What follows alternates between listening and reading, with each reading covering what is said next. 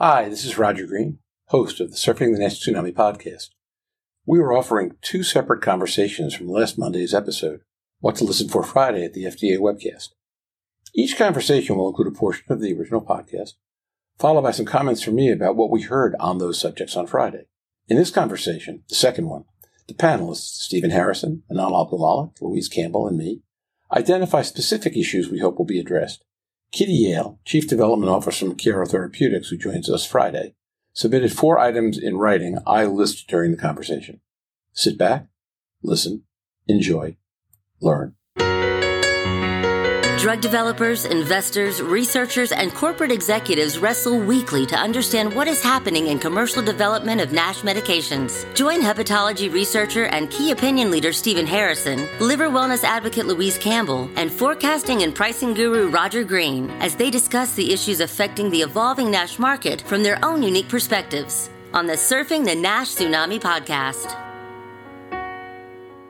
I really do think that this is going to have to be appraised on a unique target, unique sponsor basis and a comfort level. But this all still feeds into some undercurrents which we haven't touched on. You know, our screen fail rate for patients who on clinical premises have NASH and for all practical purposes elevated liver enzymes or fat on ultrasound failing to be included in studies because they didn't meet the definite NASH histologic endpoint, and screen fail rates that go anywhere between as high as 40 to 70% in trials. But also the depth of heterogeneity of patients that are included into clinical trials because they have the histological endpoint, but yet be clinically very heterogeneous. Diabetics and non-diabetics, dyslipidemics and non-dyslipidemics, obese and lean patients, all kind of going into comparable trials. And we have not yet mastered appropriately phenotyping our patients using endpoints other than just histologic. I would be very interested to see what the agency has to say about our patient selection and insights on the screen fail rates and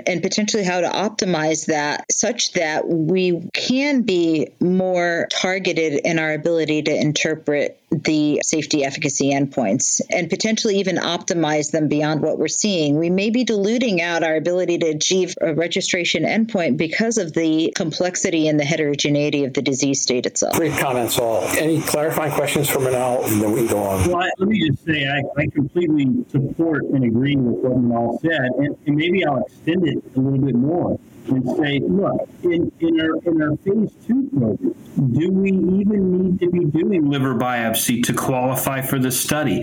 And can we begin to take the data that we have in front of us and that we've presented and published and use it to define you can call it a presumed NASH population or a probable NASH, or I would like to just call it a NASH population using non-invasive tests. You know, maybe that's MRI-PDFF to define the fat content in a non-cirrhotic trial, and then MR elastography or a FibroScan to help define the amount of fibrosis. I'm a little leery of FibroScan because of its positive predictive value not being as high. But I do think we can get at a presumed NASH population for phase 2 without doing liver biopsy by looking at something as simple as an AST above a certain threshold. You have fat, we quantify that, and then we can get at some metric of liver stiffness. And we're getting really good now at some of our clinical tools. In fact, Rohit Loomba published a paper I think it came out online this month in Gut, showing that a FIB4 of 1.6 with an MRE of 3.2 or 3.3 actually had a positive predictive value of something like 80% for NASH, and that could be used as basically a tool to define the NASH population. That would help us significantly, Manal, in enrolling our patients and getting away from some of this heterogeneity and sampling variability and inter-observer variability statistic we have. And quite frankly, if we don't do a biopsy on the front end, well, do we really need one on the back end? Let's just repeat those non-invasive tests, and then we learn from that. And yes, while we still need to do phase 3 liver biopsies because that's our subpart H surrogate endpoint, I think we can all agree, or hopefully we can reach consensus, that you are de-risking your phase 3 by showing very positive results on non-invasive tests in phase 2. And I think that would encourage enrollment. It would speed up enrollment timelines. And I'm not sure it would hurt us at all getting moving into phase 3, where you still have to have that biopsy at the beginning and the end. So I threw that out there maybe as a little bit of a provocative statement, but I think it would help overall. I don't think it's a provocative statement, and I think if you look at the draft guidance, they've actually left open the door to answer Manal's question. In the phase 2 development considerations, they've got a nice paragraph in there, which in the early trials, baseline histological documentation of NASH may not always be needed, depending on the endpoints to be assessed. Sponsors can enroll patients based on either known histological diagnosis or NASH or a combination of biochemical criteria and or imaging evidence of steatosis, steatohepatitis, fibrosis, in addition to known risk factors for NASH. So I think in their development considerations, they're really nicely asking us to look at non-invasive ways to categorize the patients that both you and Manal have just described, and to basically invent your own studies with those criteria and to prove them as clinically accurate as we can. And I think that's great. I agree with you. The problem is what's not clear is that a 2A or a 2B? Because very historically, very classically, we do 2A. We've gotten to the point where in 2As, we just do non-invasive testing, but it's in smaller numbers of patients. It's proof of concept. Are we moving the needle? And does that warrant then a more expensive liver biopsy phase 2B, where we show histopathology improving, and then we use that to power our phase 3 based on the magnitude of effect change that we see? And it also helps trigger which endpoint we're going to go after. In other words, are we seeing more NASH resolution? Are we seeing more fibrosis benefit? And so that helps decide, okay, where do we want to spend our alpha? And I think if they could give us some clarity around that, Louise, saying, look, even in phase 2B, you can come to your end of phase 2B meeting with the FDA with non-invasive data. That would be, boy, in fact, I might even ask that question if I get the opportunity, because I think that would be provocative. That would be provocative. That would be provocative. I totally agree. A couple of thoughts. First of all, you could just bulk up your 2As if that was the place you could go. I understand it doesn't solve the problem in 2B. But second, I want to read Kitty's questions, because one of them in particular goes back to the downside in all this, which stems from, I think, the question I asked about what you need for sample size. Kitty had said that she was looking for 4 specific. One, clarity around their statement regarding worsening comorbidities. Quoting here, NASH patients are also vulnerable to other diseases, and the investigational drug should not worsen comorbidities, including cardiovascular disease, hyperlipidemia, metabolic disease, diabetes, or cause liver injury. Her comment was, this has been a challenge for a number of MOAs and provides clear direction for expectations to the next generation of drugs in development. I think that's a focused statement more than a question per se. Number 2, additional guidance on size of overall pre-approval safety database. And there the quote she used is provide a sufficiently large pre-approval safety database that will facilitate the assessment of risk and benefit. And what she was asking is, they talk about the ICH guidelines. The ICH guidelines would suggest larger than 1,500 samples. And that would align with my comment about they're looking for 1 in 1,000 events. And if, in fact, that's what they're looking for, and all that has to come in phase 3, particularly given that they've noted as well that you might need more than one pivotal study. I'm not sure how all these pieces fit together, but that one jumped out at me, and then it jumped out at her as well for the same reason. And it's kind of the flip of what we're talking about here. Although, if you could get to the end of 2B without having done biopsy, and were able to put enough patients into it that you had better and deeper information, how would that play out against any of these sample size issues or phase 3 issues, as she noted? And then her third comment, FDA provided clear guidance on requirements of histological analysis in terms of inter-reader concordance, and should lead to standardization across studies. Great to see the process outlined in the manuscript aligns with our recent FDA feedback for upcoming studies, which I read as saying she sees some consistency in all this from sitting at Caro's point. And then fourth, quoting, looking for a glimmer of hope for subpart H approval in cirrhotic patients based on summary comments. And I quote, for clinical trials of compensated cirrhosis secondary to NASH, we continue to recommend a traditional approval pathway based on improvement in the clinical benefit outcomes. And then she highlights, DHN is open to discussions with sponsors about other options for approval for this population. So those were hers. Any reactions? It may be a little easier for the cirrhotic cohort, in fact, to move away from biopsy is the ideal endpoint. Number one, they are already closer to a clinically meaningful outcome on the order of almost 20% at 2 to 3 years, in which case not only all cause mortality event rate, but the liver-related mortality event rate may be a little bit more tangible endpoint to measure. And when you think about an invasive endpoint, as we've seen in many trials in cirrhosis, the ability to discern a quantifiable change in liver fibrosis on histology with light microscopy may be very different. Not all fibrosis may be the same. There may be very minor changes or in the even fine changes in fibrosis regression that cannot be readily measured by light microscopy alone. And that introduces alternative platforms, which in and of themselves are surrogate pathology platforms for quantifying collagen and changes using artificial intelligence in liver histology. And when you balance the compensated cirrhosis risk, the risk of bleeding or a bile leak is incrementally higher when we do liver biopsies in patients with cirrhosis than a non-cirrhotic liver. Having done biopsies for almost 25 years of my career, still have a little resonance of biopsying patients with known cirrhosis, because while the risk is low overall, the risk is still slightly higher than in non-cirrhotic livers. So I would be eager to see us as a field move away from biopsy as a quantifiable endpoint as we move closer to alternative meaningful endpoints in cirrhotic cohorts. I think that might be easier than non-cirrhotic. Louise, do you have 2 or 3 specific things you're looking to see come out of this meeting that you think would be helpful, specific points from where you sit?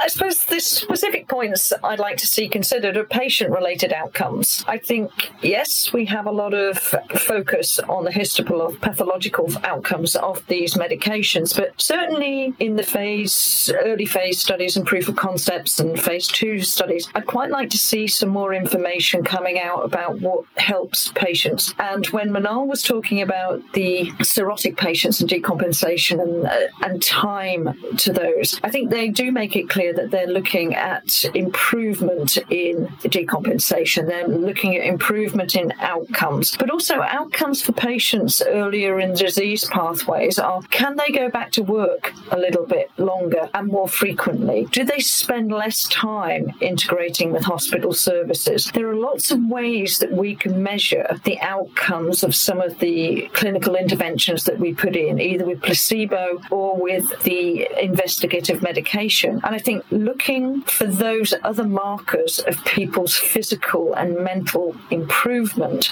can be actually very informative. And that's what people want. They want a better quality of life. They do want to know that their liver is improving. But which bits improve first? Do you get a better quality of life? Do you get less sort of healthcare acquired costs? There's all sorts of different ways that I'd like to be able to see that these medications are measured by, not just a histological endpoint. So I'd like to see a little bit more detail in there for patient-related outcomes. And I think I'd be concerned if there weren't people raising, like the GLI, about raising the clinical endpoints for patients. And I suppose it would concern me if there aren't any. But I'm sure there will be. I'm sure following the Intercept incident, I think they have learned, and I would hope that they move on from nothing about us without us for the patients, and that their concerns are heard. So I'd certainly like to see some of that detailed a little bit more, sort of bit more meat on the bones, I suppose, about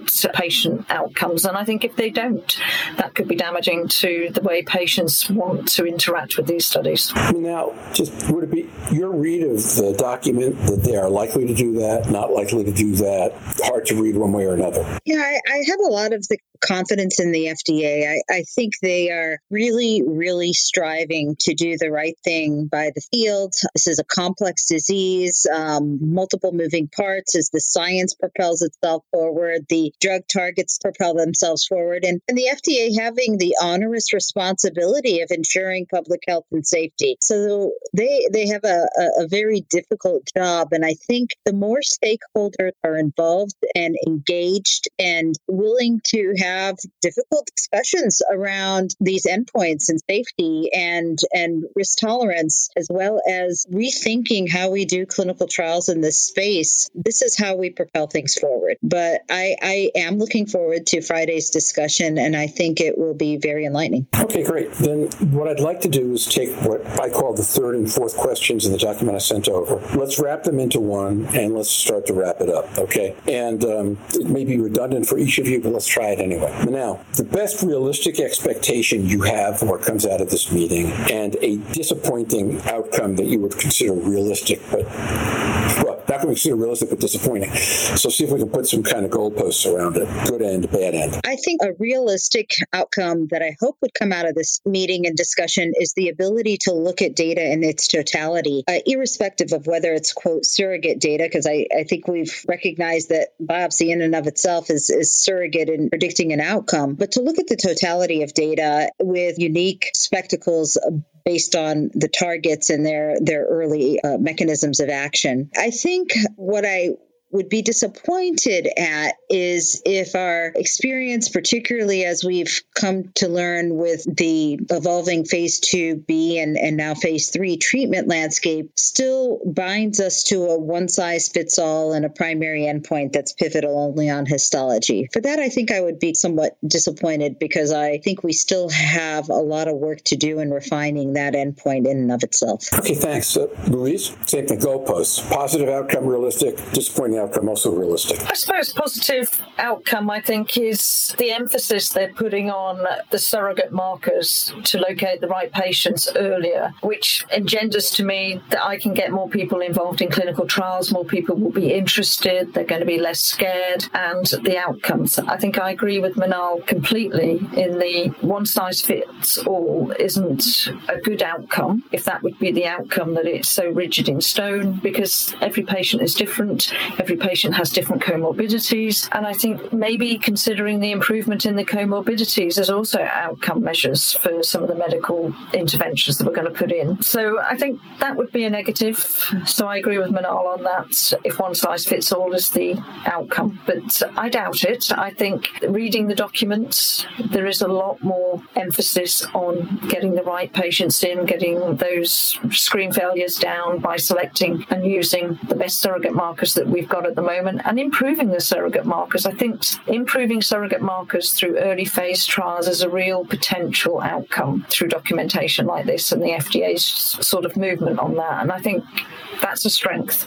So that's where I'd finish that. Stephen, would you like to go on to the 2 or 3 endpoints? From your perspective, what is a really good, realistic outcome to this webcast, and what would be a disappointing, realistic outcome to this webcast? Well, let me just start with what would be a disappointment. The disappointment to me would be just a recapitulation of the white paper that they published in Hepatology. What I would like to see is that be the foundation on which they begin to build the framework that really puts some granular detail to some of these hard questions we have. You know, it's almost like building a house, right? If the white paper is the house, now they're going to come in with the interior design and flesh it out a little bit on the inside. That's what we need. These questions we've raised today are really, really pragmatic questions that helps clear the air as to what needs to be done to cross the finish line successfully in the eyes of the Federal Drug Administration. Without that, we will be left with unanswered questions and ambiguity that will just continue to hamper and hamstring our efforts to find great drugs for patients at the greatest need for help. I would be disappointed if they don't add quite a bit of clarity around these issues we raised today. And I'm confident that they will. Okay, Stephen, that's great. And for me, I think a lot of this is going to wind up being around numbers. I go back to Kitty's comment about the 1,500 sample and the IHC and where does it have to come from. If we go all the way through 2B without a biopsy and have those patients counted, even if not on the efficacy side of the equation, on the safety side of it, so that we can start to sort out relatively low incidence side effects faster and more efficiently as we go through the process, I think that's a good thing. I think the more patients patients are required to come through process, and the more they're all required to come through the same process in phase 3, that's a challenge. Now, that's kind of the flip side of one thing you folks were talking about, which is the more heterogeneous we're going to be in the patients we select, and the more confident we want to be that we're learning about the effects on different patients, the more patients we need in trial to do that. So how we balance those two issues, the heterogeneity of patients, the desire to check for low-level side effects, the fact that histopathology is going to be part of phase 3, and creative designs around that. I don't believe we're going to hear how to design it, but I'd like to believe that we will come out of this with enough guidance to understand what designs will and won't be acceptable, and where creative and thoughtful people can make things faster, more efficient, and at the same time more informative. I don't want to see a situation where you've got to trade information for efficiency. I'd like to see if there's a way to capture both at once. In this section, the group identified specific items of interest. One item that came up in both sections, but in greater detail here, involved length of phase 3 trial. The white paper suggested, as would FDA on the webcast, that it might be looking for phase 3 trials of 2 years or longer. Stephen, Manal, and Kitty in her notes all noted that some drugs in phase 2 and currently entering phase 3 development show far more dramatic efficacy than earlier agents and work far faster. For those agents, a 12-month trial might be more than adequate to achieve Subpart H targets. The issue of sample size arose in several contexts. Manal pointed out the challenge of producing sufficiently heterogeneous patient populations to study key specific subgroups, while Kitty noted in her written question that the IHC guidelines to which the agency referred might require 1,500 or more patients during the trial process, which would be challenging to achieve in a single trial. This led me to ask about a composite trial strategy in which larger phase 2 studies with non-invasive testing screened patients might boost sample sizes to achieve a safety target without requiring 2 phase 3 trials or one exceptionally large one. The question of phase 2 studies without histopathology arose several times during this part of the discussion. For cirrhotic patients, the same issue arose for phase 3 with significant discussions about the downsides of biopsy in those patients. In the actual event, the agency provided very little specific guidance again. It did suggest that cirrhotic and fibrotic trials could run in parallel as a way to study a drug both places at once. This could lead to larger sample sizes and possibly one efficient way to proceed. Stephen also explored the idea that phase 2A and B could be done with non-invasive test patients, which would provide a more robust sample for the start of the trial. Finally, we discussed on Friday the idea that the use of the third composite endpoint would make for more robust clinical trials for earlier drugs, since, as was demonstrated in the aldafermin phase 2B trial, the placebo success rate was 0% versus 22% for the trial drug, therefore making it easier and more efficient to demonstrate which drugs work well. Net-net, panelists on Friday rated our satisfaction level somewhere between 5 and 7 on a 10-point scale, with some helpful general insights, but little specific guidance in key areas. We hope you have enjoyed this recording. If you have any questions or comments about the content of this conversation or anything else in the episode, please send an email to questions@surfingnash.com. We are releasing one other conversation from this episode. Later this week, we will release specific conversations from our post-webcast episode as well. I hope you'll join us then, as well as now. Stay safe. See you on the podcast. Bye-bye now. You've been listening to the Surfing the Nash Tsunami podcast. Have any questions for the surfers? You can send them to surfingnash.com, and we will answer on the podcast or the website. Thanks for listening. See you next week on the podcast.